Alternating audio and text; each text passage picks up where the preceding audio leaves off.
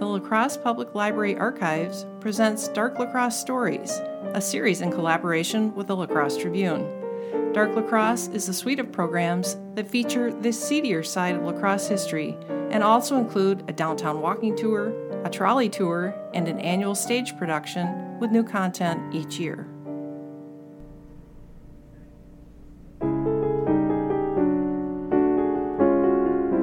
It is frightening when an individual loses sense of their higher self and succumbs to malice and violence, but when that sense is lost collectively as a community, it is utterly terrifying. 4th Street in the downtown area was full of bustling people on the evening of Thursday, October 16, 1884. Summer was slow letting go that year. The evening was warm and pleasant. A parade was being organized in support of Republican presidential candidate James G. Blaine and his running mate, John A. Logan. Political clubs from all over the city were meeting on 4th Street to begin the rally. Head of the 5th Ward Blaine and Logan Club was an up-and-comer in the city named Frank Burton. Burton was organizing marchers at their rendezvous point, standing in Main Street not too far from the corner of 4th and Main. Without warning, a man crossed the street toward Burton, pointed a revolver at him, and started shooting. After 5 shots, the man threw the revolver at Burton, pulled out a second revolver, and emptied it into Burton as well. He walked up and kicked Burton in the street, saying something like, "He knows what I shot him for." Burton lay bleeding in the street, and it was there he died. An onlooker grabbed the shooter and held him until law enforcement could arrive. Several police and sheriff's department officers were policing the parade, some participating, and in any event, the jail was only about 2 blocks away, where the Bell Square development is today. 2 officers hustled the shooter down the street and into a basement cell of the jail. People wanted to get poor Frank Burton's bloodied body out of the street. He was carried down the block to T.H. Spence's drugstore on the northwest corner of 3rd and Main Streets, the current site of the Verve Credit Union parking lot.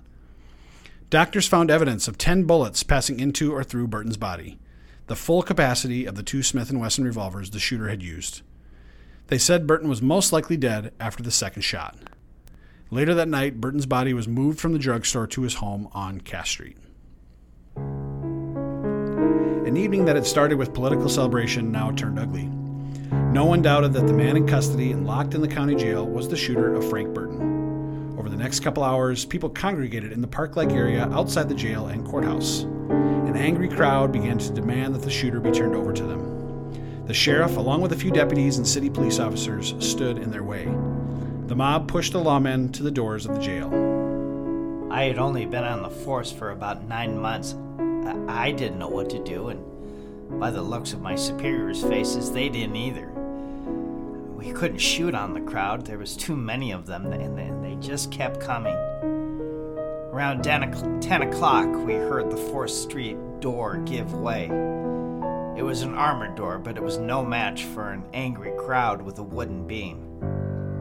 Twice we were able to push the crowd out of the offices, but the third time they came, we couldn't stop them. They used steel chisels to get in the cell, and the mob hauled the prisoner out.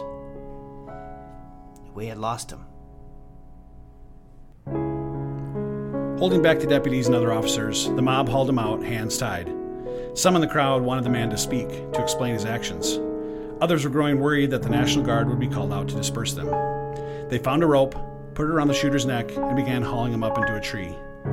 While it is likely the mob was made up mostly of angry men, women and children were witnesses to the vigilante violence as well. I was there that night with my daughter. She was around 12 at the time. We saw the crowd string the rope around the man's neck and hang him in the tree. It was horrifying. I will never forget his face. He had such a look of terror. I tried to get my daughter to look away and get her out of there, but I couldn't. It was all happening so fast. This story will be continued in the next episode. And now I'd like to welcome in Anita Taylor-Doring, Senior Archivist and Archives Department Manager at the La Crosse Public Library, to share more information about this story. The site of the lynching of Scotty Mitchell occurred on the old Courthouse Square, now the home of a multi-use building called Bell Square, which opened in 2016. Before this, many folks remember the site as Lot C, a parking lot, but the location has a history as old as the founding of La Crosse itself. In 1850, the entire state of Wisconsin contained only 3 counties, all covering about 1/3 of the size of the state. When La Crosse County was carved out of the former Crawford County in 1851, leaders had to decide where to locate the county seat and erect a public county courthouse within 1 year of its charter. The site chosen for La Crosse County was the town of La Crosse, still 5 years away from incorporation as a city. A 2-story frame building measuring 26 by 36 feet was quickly constructed. The first floor held all the county offices, while the second floor served as a courtroom. This upper floor also was the site of many public gatherings of the fledgling town. Having served its purpose for a frontier town, the building was eventually sold and moved off the block, repurposed into a hotel and boarding house. On the same location, but more in the center of the public square, a much grander courthouse was completed in 1867. Constructed of limestone, the structure commanded much more attention than the first courthouse. The construction and furnishings cost less than $40,000. By the beginning of the 20th century, the lumber industry had dried up in La Crosse. The Reform era had hit, and La Crosse needed to reinvent itself. Many people felt that the courthouse was inadequate. Again sited on the same courthouse square, the third county courthouse building sported murals, marble floors, and other decoration draped in symbolism of justice and freedom, designed and painted by the Odin Oyen firm, a successful decorating business in La Crosse founded by a Norwegian immigrant.